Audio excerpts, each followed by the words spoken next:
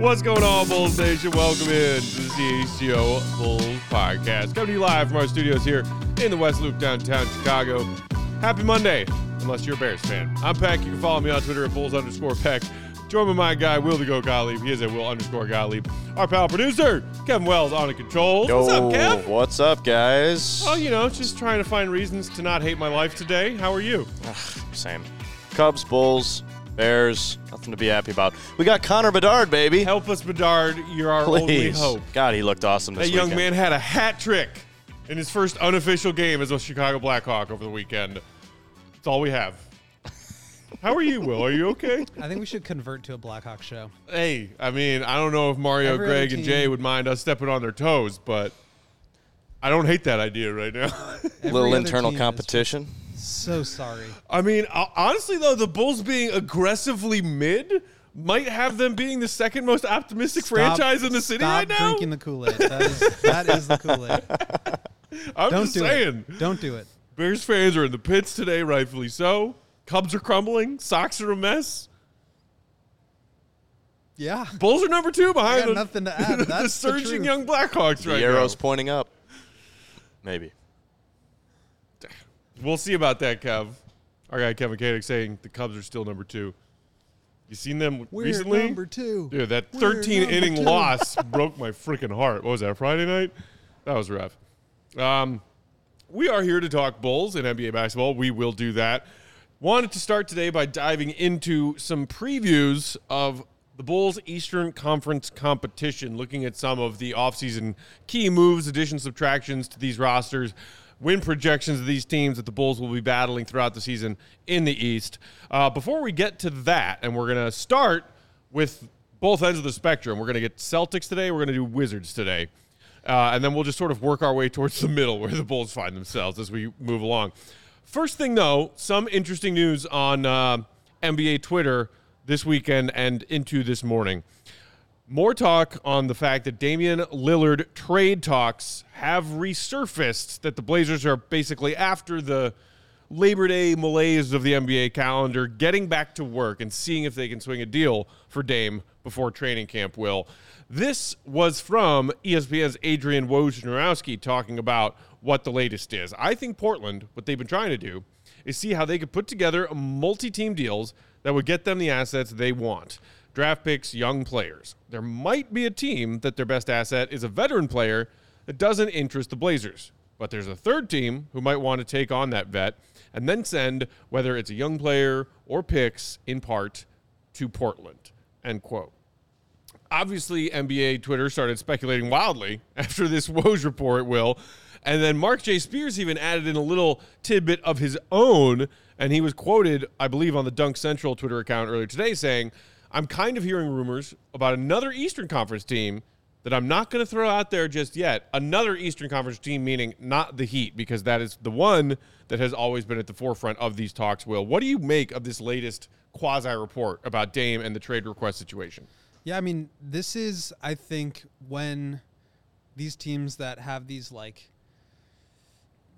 delayed trade talks, this is when things are going to start to spice up again, just because training camp is around the corner. Yeah. We're 2 weeks away. And God, I think if you're the Blazers, you don't want to run into a situation where you've got an unhappy Damian Lillard in camp who is, competing with Scoot Henderson. You've got, this new youth movement that's coming in where you want guys like Sharp and Henderson and Simons to really, take the franchise forward. Right. And now all of a sudden you have to kind of go backwards and just resurface with this kind of unfortunate situation that they're in. So I do think there's maybe a little bit of a pressure. You can kind of think about it as a second trade deadline of just before training camp starts, where they're going to try to get this thing done. But at the same time, if there was a deal out there that they were happy about, it would already be done.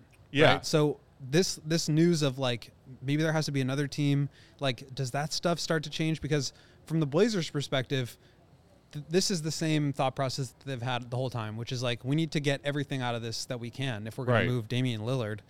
And for other teams, it's now, well, do we want to start to try to figure out a way to weasel our, way into this where we can maybe get a Tyler Hero or something like that?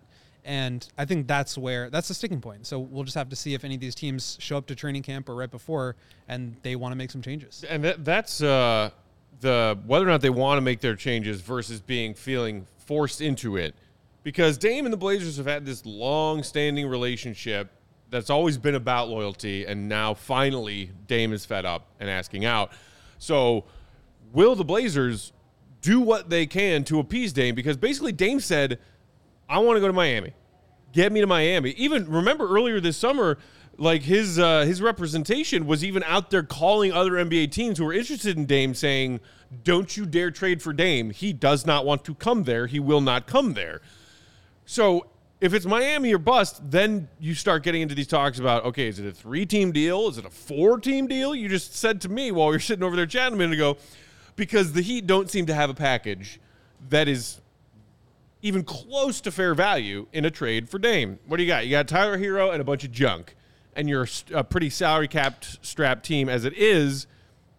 The other thing that's always floating out there is that Pat Riley is an evil genius. And I fully expect him to find a way to get Dame to Miami, and it's going to drive me, a Bulls fan, absolutely freaking bonkers. But it's still about a matter of what other teams might get involved in this. Yeah, I mean, his evil genius right now is just the fact that there's no other suitors.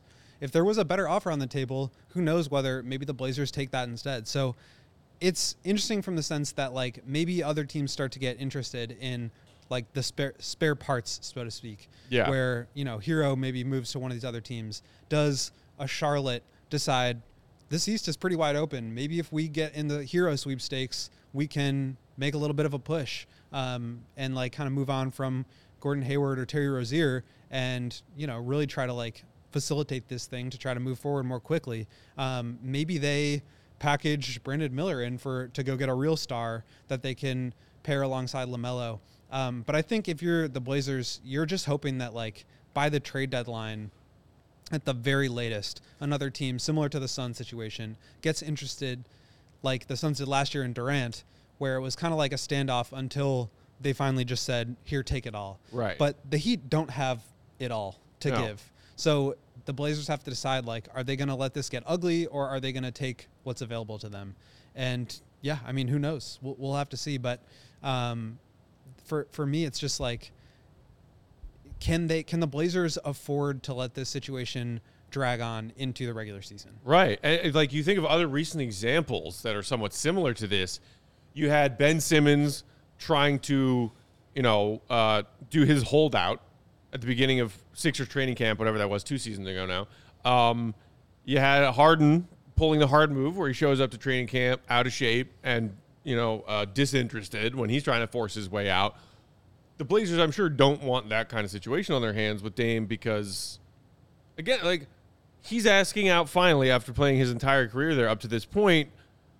My guess is that he and the Blazers would like to resolve this amicably because those are giant distractions and headaches and get national media attention in a bad way if you're talking about what happened with Ben Simmons and what happened with Harden.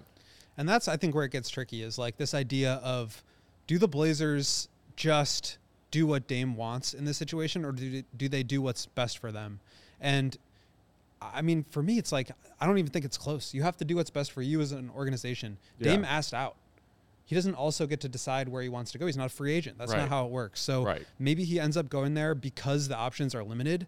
But to me, it's like the Blazers have to strong arm this and try to get as much as they can because you only get one shot to make this kind of trade. And you've seen situations before where teams trade their star player and don't get enough back, and it sets them back years. Yeah. Now, the Blazers are fortunate to not be in a situation like the one I'm alluding to with the Bulls and Jimmy Butler, where they already have 2 potential franchise guys on their roster. So it doesn't necessarily have to be, we need to collect every last draft pick and asset so that we can hopefully find a guy as good as Jimmy down the line. They could have somebody or 2 guys that are, the future of the franchise that they could feel really good about, but they still have to find the right pieces around them. They still have to be searching for a co-star or a third star. Like, this is your chance to do that. Right. And yes, it may end up in Dame going where he wants to go just because of the lack of suitors out there, but that doesn't mean the Blazers should just give up and send him there because he wants to go there. They have to do that on their own terms, which means leaving no stone unturned. They have to look at every option. Brett in the comments chiming in, thanks for joining us, saying it feels like the Heat get bailed out to get better, luckily. Similar to how the Lakers got a great return at the deadline, it just feels wrong. I agree with you, Brett. It does feel wrong.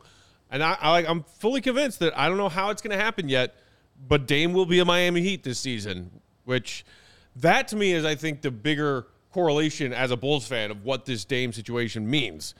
Because the other $1 million question that lots of Bulls fans are wondering is, we're not the team that gets Dame, and it's like a 99.999% chance that the Bulls are in no way talking about getting Dame in a Bulls jersey. That's not happening. Could they be in some way involved in this trade to better their own situation by being some sort of facilitator? Do you see any way in which that is possible? So you kind of mentioned it. I feel like the only way where this works is like if there's a fourth team involved. And the reason why I say that is because let's say the Bulls want to use this opportunity to maybe pull off a Zach or DeMar trade. If you are the Blazers trading Damian Lillard and you want to get all the young players and assets back that you can, you're not really looking to get a Zach LaVine max contract on your books. Right. You're not really looking to get a 34-year-old, 35-year-old, all-star player in DeMar. Which is what Woj was saying in that report update. If it's not a team that's looking for a vet, then other teams get involved. Exactly. They're not looking to take possessions away from those young guys I mentioned. So, but they're also not looking for Tyler Hero, clearly, or they would have done this trade already. So what needs to happen is, like, for the Bulls to be involved, they would have to take on Tyler Hero. They would then send Zach or DeMar. They can't send him to the Heat because they're getting Dame. That's too much money, and they're just not going to be able to pull that off. They're not sending him to the Blazers because they want to get younger and cheaper and more draft picks. So they would then have to send him to like a fourth team that wants to like kickstart a rebuild, like the Hornets, like I mentioned, where maybe, they get Brandon Miller back and the Hornets get a chance to like really kickstart things with DeMar or Zach next to LaMelo and Mark Williams and some of the players they have there. So all that to say, I think it's extremely unlikely, but that's like the only way I could even see it happening. Which just, four-team trades just don't happen. So yeah. I just think it's super unlikely. The last little wrinkle that Bulls fans might be wondering about, there still is that pick that the Bulls are owed by Portland from that sign and trade deal from a summer ago. Any way that could be affected by what happens with Dame here? I doubt it, just because if the Blazers are trying to move off of a superstar player, the byproduct of that is that you're going south, right? And so because the pick is lottery protected, they have no urgency to get that pick back to then make another trade. They don't have to worry about losing it because it's likely that they land inside the lottery anyway. So I do think like the opportunity for the Bulls to get something out of that pick was if the Blazers wanted to go all in with Dame, package the third pick that they got with some of the younger players that they have to go get another star. That's where, trading that pick back to the Bulls or loosening the protections on it so that the Bulls could have that pick, that would have been the time to, use that. But it just doesn't seem feasible at this point. So not only does a Bulls trade seem unlikely with this, it also seems kind of unlikely that the Bulls ever get this Blazers pick. Now, maybe Scoot and Shaedon Sharpe just like take off and they're really good in the playoffs in 2 years. Right. But other than that, it just seems like that's not going to be something that the Bulls really have. You see them being, in their cupboard. Assuming the Dame trade happens, a team that will be in the lottery for the next couple years at least, which means that pick doesn't come our way. Yeah, and it is lottery protected until 2028. Right. And then it becomes... And then conveys to a second? A second. Yeah. So, there's still a chance that they turn it around in the next 5 years. Maybe. But the West is tough, man. Okay, last thing on this, and then we can take our first break and dive into the Celtics. What do you see as the most likely outcome here between the Dame trade demand and the Harden trade demand as we are now, as you said, 2 weeks away from training camp? Harden has left the Sixers and Dame is still a Blazer. Dame has left the Blazers, Harden is still a Sixer, or both have left their respective current basketball teams? It's tough. The Harden situation is a whole separate can of worms where I think latest is that they have shut down talks with the Clippers. So Harden to the Clippers is not happening. We haven't heard anything since then. But it's a similar situation where he only wants to go to the Clippers. Right. And the Clippers don't have a package that Daryl Morey's happy with. So they're at a standoff. Now, Harden's contract is up after this year. Dame has like 4 years left on his deal. So this is a situation where, the expiring asset is not as valuable as the locked-in asset, which is why, I feel like Zach LaVine's trade value could be pretty good relative to somebody like DeMar, because if you trade for him, you're keeping him on the roster. Yeah. So if I'm the Clippers, why would I give up a lot for a 1-year rental of James Harden, who decides on a yearly basis where he wants to be? Like, I'm not giving up a lot for that. I don't have a lot of picks to begin with. So maybe I give up, maybe I do decide to give up Terrence Mann, who seems to be the sticking point, which is like kind of crazy. Yeah. But I feel like that's really the only outcome for the Sixers and Clippers. And then same with the Blazers. Like, it just doesn't seem like anybody's going to emerge from nowhere to help facilitate this trade. So I think it's going to be a situation that ends up with the incumbent teams just not getting what they want. The Blazers and the 76ers just end up not getting the return packages that they would hope for, a la Rudy Gobert. And that's just going to be the reality of the situation. So I think that's probably better than letting it drag on into the season. But at the same time, like with this player participation rule and with the rule in the CBA that prevents players from like just not showing up, these guys have to be there. So it is going to get ugly in some capacity if they continue to not want to be there. Yeah. So the final way that this could resolve itself is Dame says, actually, you know what? I do want to be here in Portland. And maybe they just go forward with that. But that seems super weird too. So I still think it's going to be Dame to Miami, Harden to the Clippers, and just those incumbent teams not getting what they want. I think he's going to end up in Miami too. I don't know. Again, like I said, I don't know how it's going to happen, but Riley's an evil genius, and he'll find a way. Damon in the comments saying, if the Heat don't get Dame, I can see the Knicks making a major play for him. I think I would hate that a little less than him going to Miami, just because like my Knicks hatred as a Bulls fan has sort of subsided. That's the 90s were a long time ago. I hate Riley. I hate the Heat. I hate that they went to the finals with Jimmy. Yeah. My Knicks hatred has become a bit numb, whereas my Heat hatred is fresh. And it would drive me crazy if he went to Miami to team up with Jimmy. It would just drive me crazy. If then the Knicks came in and like destroyed the Bulls in some capacity, that would reignite you. But see, it doesn't matter because we know the Knicks will never actually be true championship contenders and a true champion threat because they're still owned by James Dolan. Fair so enough. They will never actually get there. I can't argue There's with that. no threat. It's James Dolan's team. Yeah, just don't go to Miami. Please. I am curious to see if Mark J. Spears does eventually throw out the name of that other mystery Eastern Conference team aside from Miami that's going after Dame. If that happens, we'll talk about it. All right, first break coming up here. Then we will dive into the Boston Celtics, the offseason they had, and where they project to be in the Eastern Conference as far as the Bulls competition. While we're sharing these words from our friends and sponsors, do us a quick, simple favor. Hit that thumbs up button, just like that thumb Will showed you if you're watching along on YouTube. And, of course, make sure you subscribe to the CHGO Sports YouTube channel. Today's show brought to you by our friends at Ray Chevy. You need a car? Looking for a new car? Go get yourself a car from Ray Chevy in Fox Lake because they have just joined the CHGO team. We were talking to the team at Ray, and they have this pledge called the Ray Price Promise. It's a guarantee that the price you see online is the price that you pay when you go into the dealership and say, hey, I saw this great price online. Can I get that? And they will say yes, instead of the other trickery, the old flipsy doodle that other dealerships do, which is like, oh, well, that price was for this person or that person who's a part of this club or a part of that club. Are you not a part of that club? Well, you don't get that price. Ray Chevy doesn't do it that way. So the price you see online is the price you pay, guaranteed, no add-ons to that price ever. In fact, Ray will do everything possible to find additional savings for you, which may make the price even lower than one you see on their website. And as one of the top-selling dealers in the Midwest, you'll always be able to shop one of Chicagoland's largest inventories and save big at Ray Chevy because they now have over 100 Chevy Trax models available, starting at just $21,495. That's a bargain.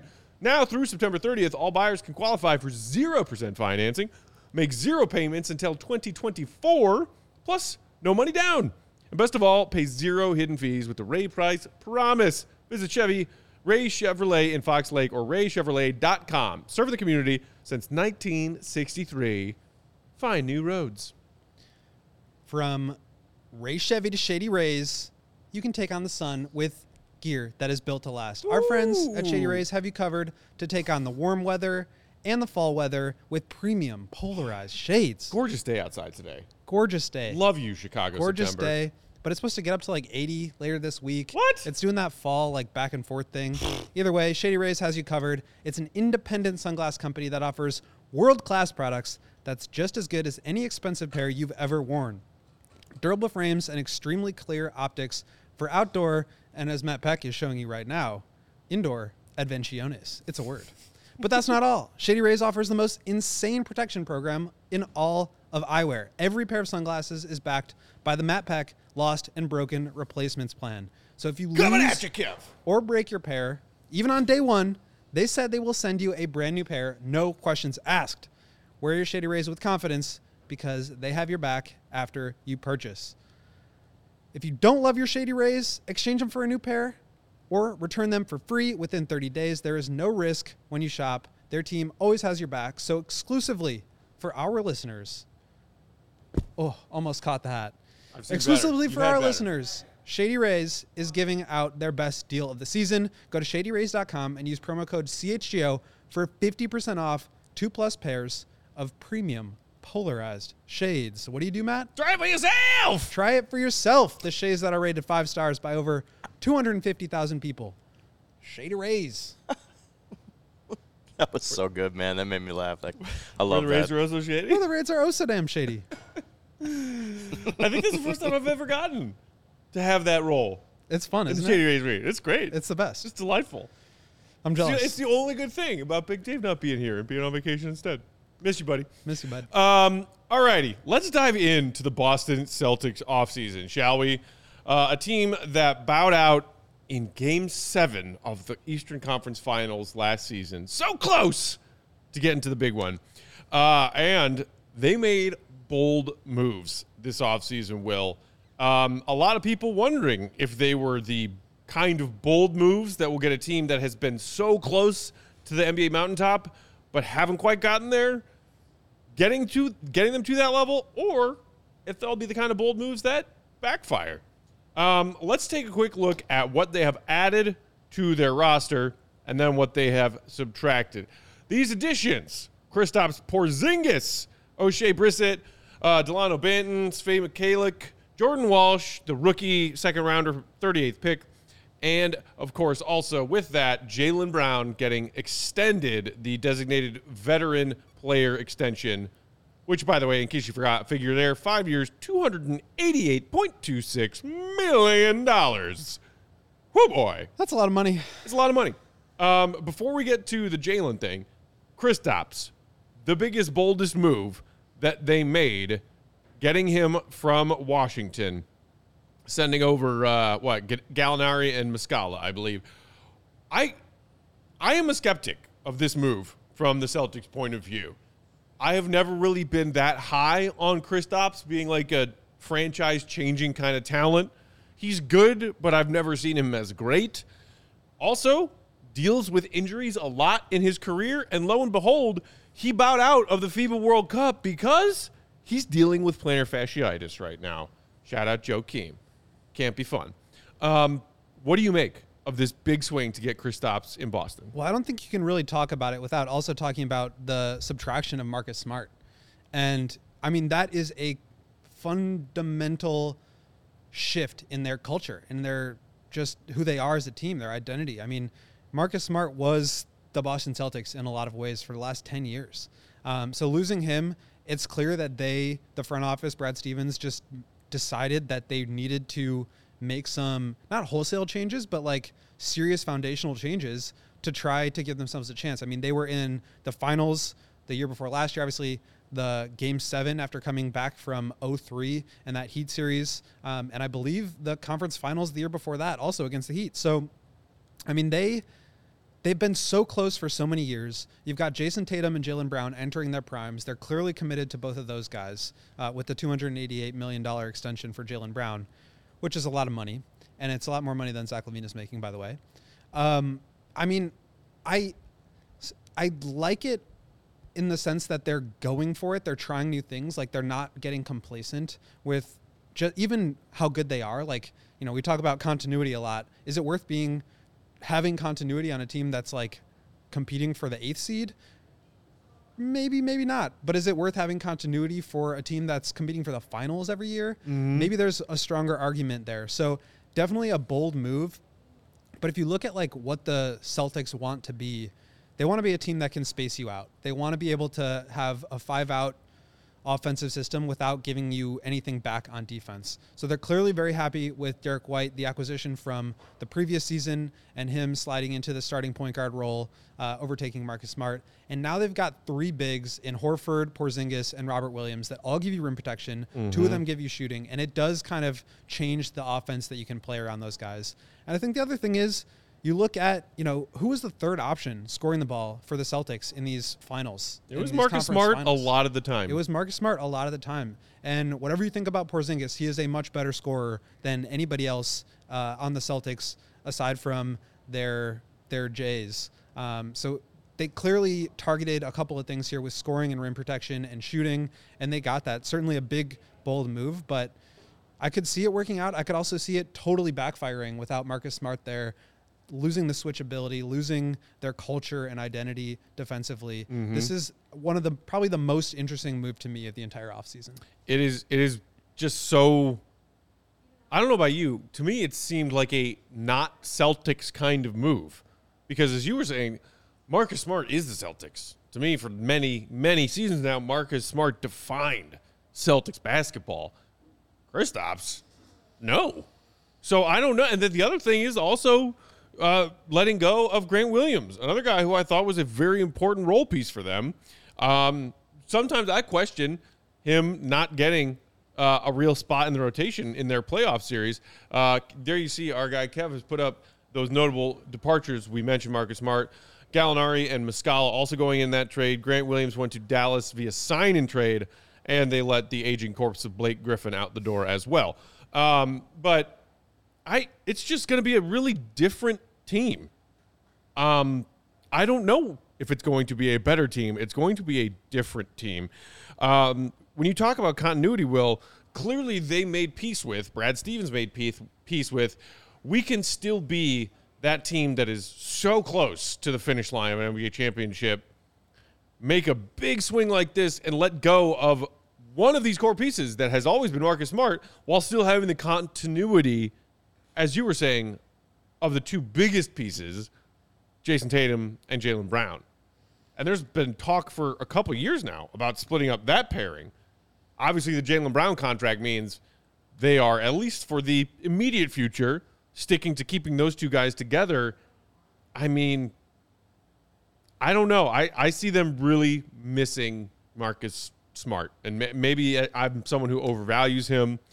I see it. I see it as a net loss. I'll just put it that plainly. I see it as a net loss to bring in Kristaps and lose Marcus Smart. Marcus Smart, Iron Man, workhorse. Kristaps, skilled big man. He could score. You dictated everything that he can do on the offensive end for them. Can you rely on him? Yeah, I mean, the Celtics, second best defense in the league last year, second best offense in the league last year, best net rating in the league last year. So they felt like there's probably a little bit of room for maneuverability in terms of, maybe they take a slight step back here in the regular season mm-hmm. and try to work out the kinks as they lead into the playoffs to where, hopefully they can make some real noise. And I expect they will. I mean, they're just so talented that oftentimes that wins out anyway. But I could totally see this backfiring. The other thing to mention here is that there were some additional assets coming back with Marcus Smart going to Memphis. Bunch of future draft capital. Future draft picks, the 25th pick, which they traded back to another team, I believe Washington, who actually traded it back again to another team that ended up being the 35th pick that the Bulls traded for. Mm-hmm. So it wasn't just a 1-for-1. Tyus Jones obviously went from Memphis to Washington. It was a huge 3-team deal with a lot of other stuff going around. So I do think they got good value, but man, I mean, Marcus Smart, he's making I think double what Alex Caruso is making, and I think he provides a similar impact. So it kind of made me just wonder what the Bulls could get in that situation if they went for it. But Brett in the comments compared it, saying Smart is the Caruso for the Celtics, or I guess now he's the Caruso for the Grizzlies, the glue that holds the team together. It does make you wonder, though. We were talking about maybe Caruso going on the trade block last season if the Bulls did decide to hit the self-destruct button. Didn't happen, but we were wondering what he could get. The man is now a first-team all-defensive player. You got to assume that trade value is even higher than it was at the trade deadline back in February. And making exactly half. So, yeah, I mean, I think they're definitely going to feel that loss. I believe they're projected for 54.5 wins, which is about 2.5 fewer than last year. So Vegas is baking in some regression or just, a little bit of a downfall there. But I still expect them to be so talented that it's going to be hard to really fall too far down the standings. They're projected first for a reason, just so much talent and shooting. And I do think they're still going to be really strong defensively.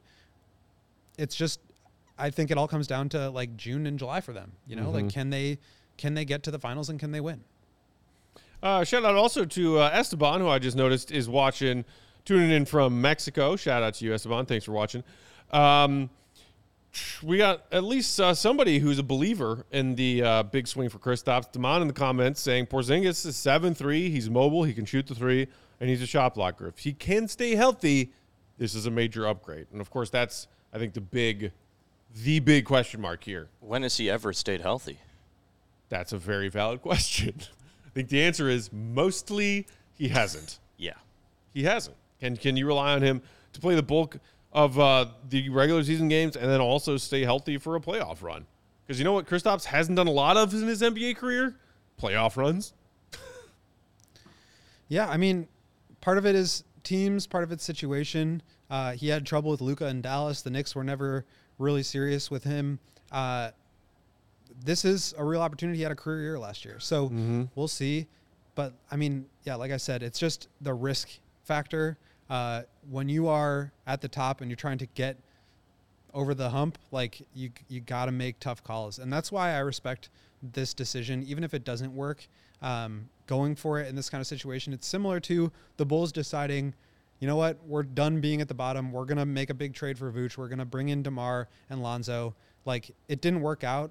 I thought there was potential for it to work, and a lot of it was out of the Bulls' hands in terms of injuries. But I think the ability to make bold moves and take big swings and then pivot out of them is really important for front offices to be able to succeed. So we'll see how this goes. But I mean, this is so interesting. And I think it really does shape the entire Eastern Conference because they are at the top of it. Football CF Candy in the comments pointing out another key piece of this Celtics roster also being a question mark as far as health and injury concerns.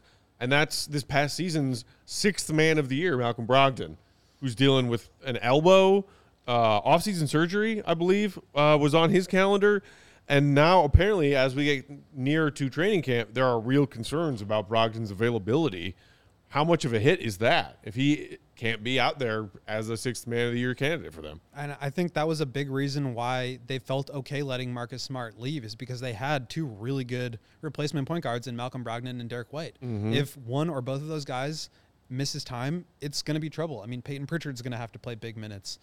They have the luxury of being able to run offense through the Jays, and I think they'll be fine. But it's one of those things where it's just you're taking a huge swing, and the risk is potentially going to outweigh the reward unless they can finally get over the top. Yeah. So this Celtics team, I think everybody sees them as a bona fide, put them somewhere in the top three of the East again this upcoming season, unless things go horribly wrong or they, miss one of these key guys for most of the season due to a yet to happen injury. Would you agree? Automatic top three?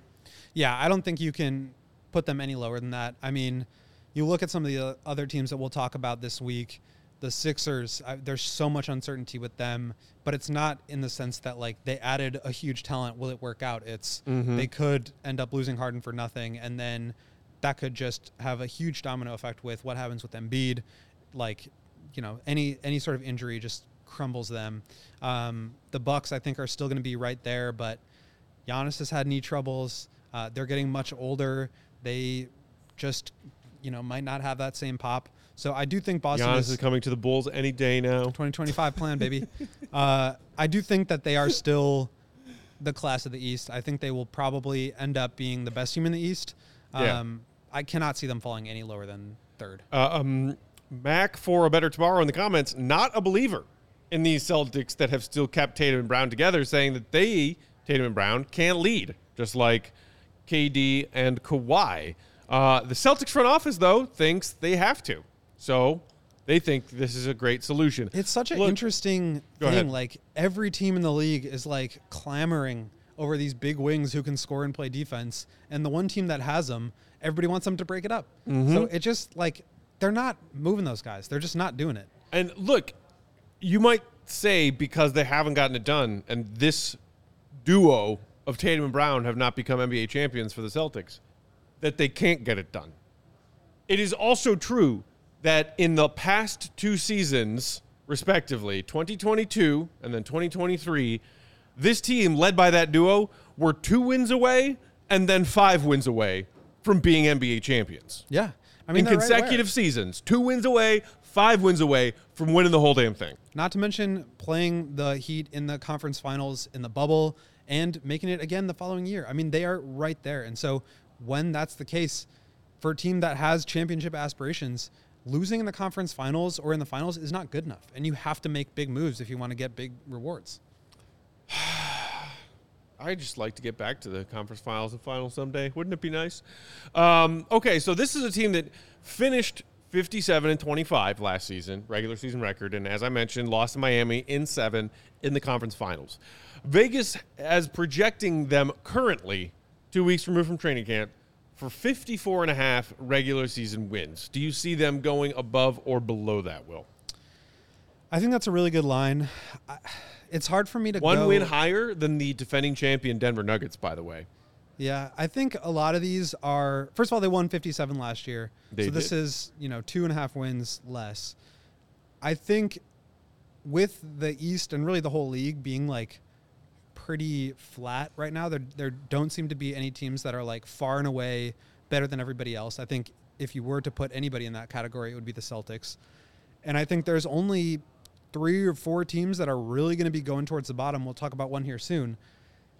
It's hard to really go that far to either end of the extreme in terms of wins and losses. When it's right around where I think I would put them, which is like 55 wins, I probably would stay away if I was betting on it. Mm-hmm. But I'll take the over. I think they get to 55 wins. 55. When you talk about these roster changes we just went through and how the Bulls match up with this team specifically, do you think the Celtics have become Smart's departure, Kristaps' arrival? Do you think that the Celtics have become a better or worse matchup when the Bulls are going to get ready to face them, 3 or 4 times this upcoming season? That's, I think, where it gets super interesting. So I think there has been, obviously, like the past 5 or 6 years, 7 years over like the Warriors' reign, teams have gone smaller, right? And now I think teams are starting to go the other way where they're getting not just bigger again, playing, bigger 4s and 5s, but bigger guys that are super skilled. And I think that's where you can kind of get away with it, so to speak. So I do think this team is a tougher matchup for the Bulls just because they're going to be playing lineups with Robert Williams and Kristaps or Horford and Kristaps. And like, who do the Bulls, it's like impossible to go small against that. Maybe you leave Robert Williams in the corner or the dunker spot to try to move around. But like if Patrick Williams throw Vooch and Drummond out there at the same time. If Patrick Williams has to be like guarding 7'3" Kristaps, I think the Bulls are in trouble. So, they have played them well over the last couple of years. The whole Bulls in 6 against the Celtics thing, I think is fun. I don't think the Bulls would do very well in a real playoff series against a Celtics team. I think it'd be like maybe 5 games.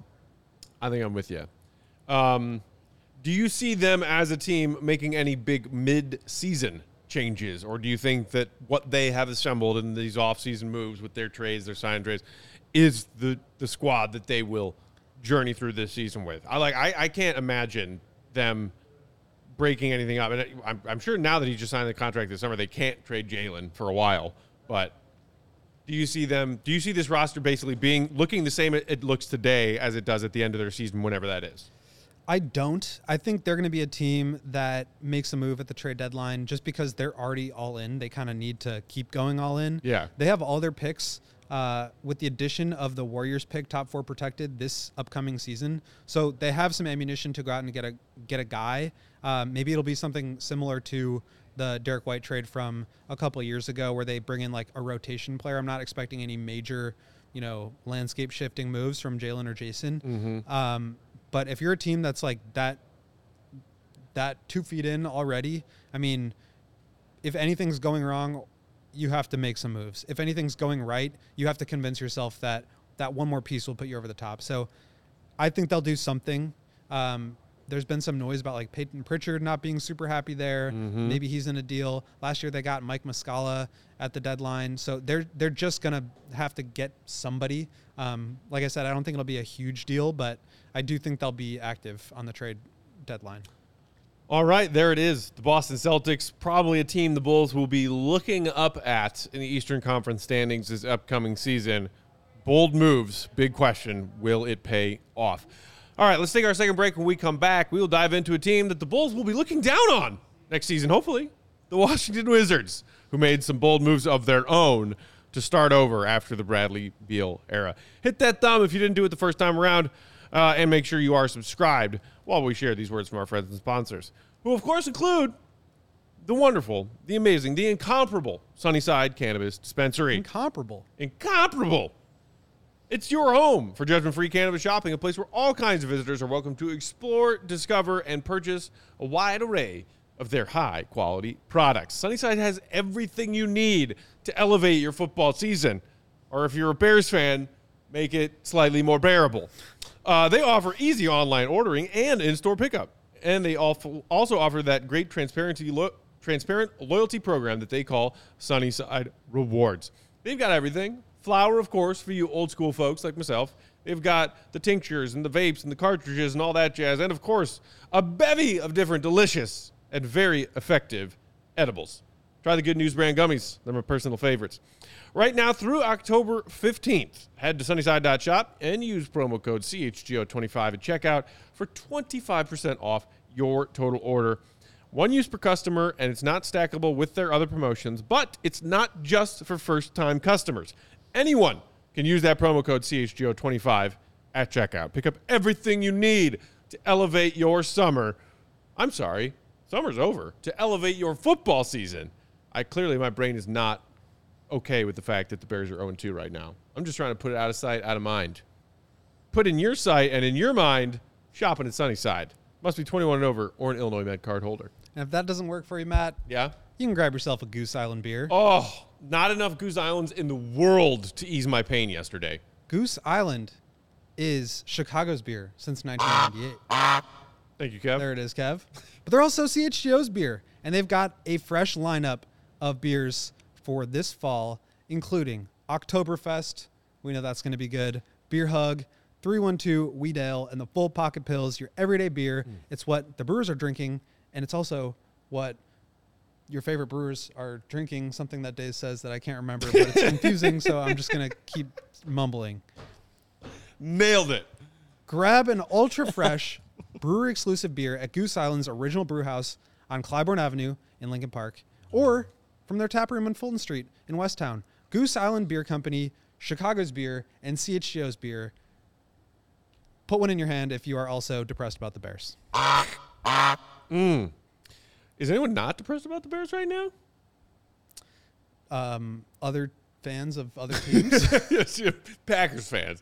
Although that was the one silver lining of a god-awful football Sunday. At least the Packers took an L. I'm just ready for the Panthers to take an L as well, because we're on 2 top 5 picks watch 2 weeks into the season.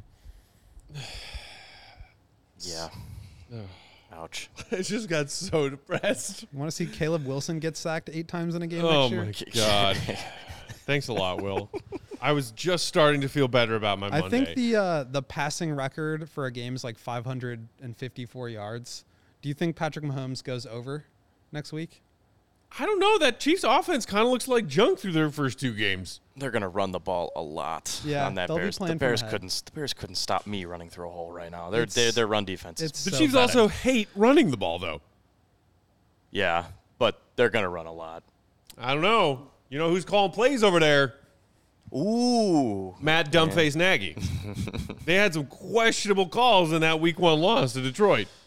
What's Matt Nagy got cooking for the revenge game? Oh, God.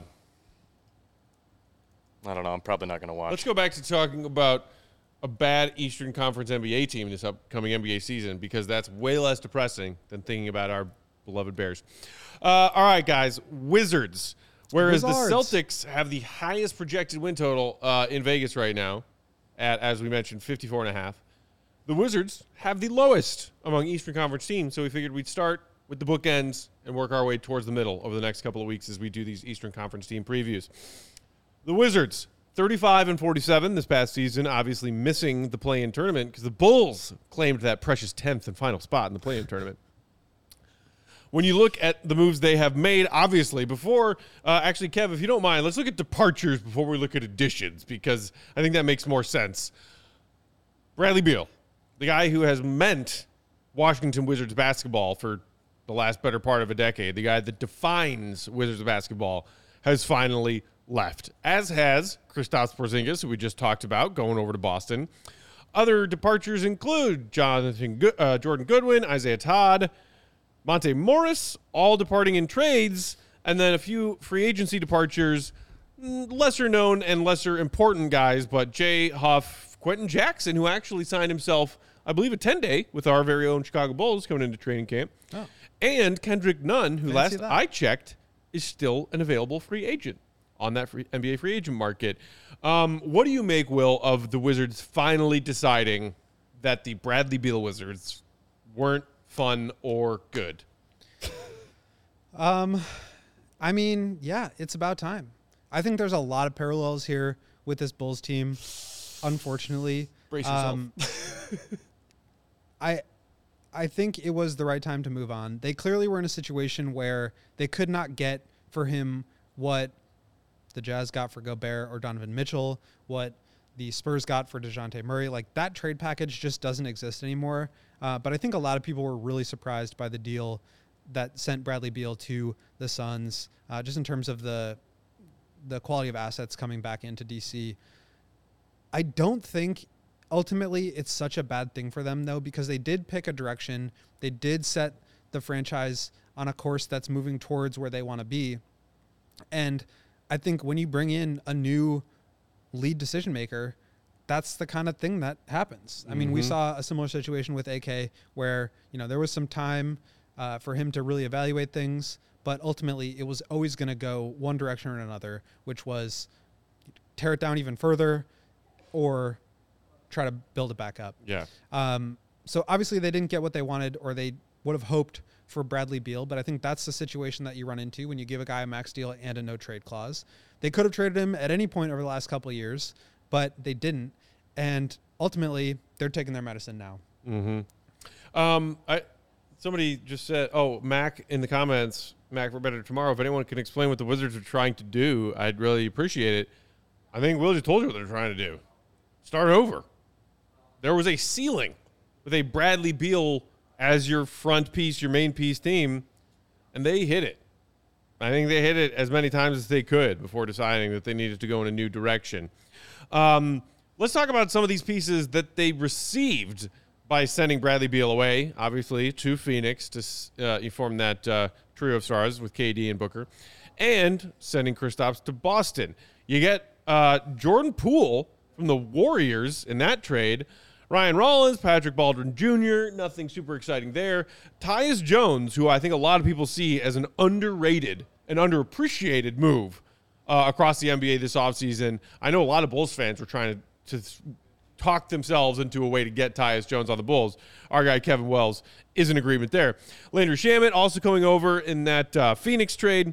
Danilo Gallinari and Mike Muscala. What is the most exciting piece of that for you, Will, if you are a Wizards fan or someone who covers the Wizards? I think it's just like the freshness in general. I mean, you get a new starting backcourt in there. Tyus Jones, I think, is going to be a really good floor general for them. And I think he's the kind of player that can really help develop some of these younger guys on the roster that they've got. I mean, Jordan Poole obviously is going to put up a lot of points. He's going to gobble up as much usage as he possibly can there. And I think he's got a real chance to rehabilitate his value that he kind of lost last year with the Warriors. Mm-hmm. But they've still got Denny Avdia. They drafted Bilal Coulibaly, who I'm really high on. I think he's going to be a nice player. 7th overall pick. French prospect, right? Played on Victor Wembanyama's team, right. Metropolitans 92. They moved up in the draft to get him in a trade with the Pacers, so they obviously are excited about this guy. They bring back Kuzma, which is a tradable deal. I mean, I think they're probably going to ultimately look to move him. But was it like 4 years, 90, I think? Something that. Around there, yeah. So they've got talent. I think their goal for this year is going to be to see what they have in that talent. Is Jordan Poole a real franchise cornerstone, somebody to build around? Is Kuzma worth hanging on to, or do you try to offload him at the trade deadline after, starting this youth movement? Can you get something out of Denny Avdia finally after a couple years? Will he learn how to shoot? Can you get anything out of Bilal? I like a lot of their talent. They've got Daniel Gafford, former Bull, who I think will really benefit from some. Speaking of former Bulls, who just signed a contract like a few days ago for season 15. Yeah. Taji Woo! They're happy for him. I can't believe he's still in the NBA. It's still playing. It's amazing. Especially considering the Bulls drafted him as a rookie who was like 24 years old. Yeah. He was too old to be a rookie, and now he's still kicking. I love it. Good for you, Taj. But I like the direction. Obviously, it's not like the million picks kind of return that, like I said, the Jazz and the Spurs got. But I think they're in a really good spot right now where they still have some young talent. They had a high draft pick this year that they can try to develop, and they're on a track now. They're going to do it the right way. They're going to do it slowly, and I don't see them winning a lot of games this year. Right. I do see them being a little bit better than people think. Of course, if they, sell the farm and get some draft picks at the deadline and really try to go for the tank, that'll change some things. But they've got a lot of young talent, and I think they just want to see what they have and then move forward from there. We got people in the comments chiming in saying that Brett saying Jordan Poole going to drop 54 points with 6 assists in a game this season. I wouldn't be surprised. I mean, certainly I would not be surprised to see Jordan Poole have a 50-piece on a night when he's hot, because he's going to get up some shots. It's going to be the Poole and Kuzma show. And just to go back and confirm, it is 4 years and $90 million for Kuzma to just stick around and be one of the key guys on a team that's clearly starting fresh and going with a more youth movement effect. And I'm just now seeing this. I didn't look closely when the Kuzma deal happened earlier this summer. It's a de-escalating contract over 4 years. $25.5 million this year, down to $23.5 million, then $21.5 million, and he's making under $20 million the final year of that deal. I think that's some pretty smart bookwork from the Washington Wizards front office. Absolutely, and as that cap continues to rise, that deal is going to look better and better. Mm-hmm. The demand in the comments saying Kuzma may take another leap. Jordan Poole has the freedom to become a 25-point scorer. I don't disagree, but I think, again, there is clearly a cap of talent on this team. I mean, you lose Beal and his production, you lose Kristaps, and you get in some fresh faces, but you clearly know what the purpose of this upcoming season is if you're the Wizards. Yeah. And it is not to make the playoffs. It's not, but it is. They are doing things with goals in mind. And I think it's just a smart thing for a franchise that was kind of rudderless for such a long time to come in and decide, yeah, things weren't working, and we're going to try to see if we can't find a better solution. And I think it will. Obviously, they're not going to have any of these drafts where they've got 4 or 5 picks in the first round, like the Thunder, and they can just maneuver wherever they want and get the stars that they want. They're going to have to draft well. They may still have to accumulate assets in other ways, but I think ultimately they're headed to a better direction where the ceiling will be higher than it was with the Brad Beal, John Wall era. Mm-hmm. It's funny, the fact that they got Jordan Poole over from the Warriors, and I was like so confused. I was trying to like remember all the offseason deals. There's a lot of trades this summer, it feels like. There was a brief point in time when they sent Bradley Beal to the Suns, and Chris Paul was there. And now Chris Paul's a Warrior. I still forget that until I remind myself. The weirdness of these Washington, Phoenix, Golden State moves, and then you also had the Washington and Boston moves going on. The Wizards were busy this summer. They were, and yeah, I mean, I think it was the right thing to do. Ultimately, I mean, they knew where they were headed. It was only going to get worse, and I think, again, looking at the parallels with the Bulls, like that's kind of where I see this thing heading. And they had both the Bulls and the Wizards had an option to move off of their star players when they could have maximized value, and they didn't do it. Mm-hmm. And now they're in a position where they were mediocre to bad for a long period of time, and they're not going to get anything back for their prized possessions, and then the rebuild's going to take even longer. So instead of letting this thing drag out, they're doing it now. They're just getting ahead of it. And I think, there's a strong argument to be made that the Bulls should have done the same thing and now may end up in the same position where they've got to re-sign Vooch and they've got to re-sign DeMar. And now they're just doing the same dance over and over again until ultimately it goes the same direction that this Wizards direction is. I hate to tell you. Let me ask you a super depressing question. Oh, God. Do we have to? Yes. Okay. Who do you think wins a playoff series first between the Bulls and the Wizards? Bulls. I'm going to confidently say Bulls.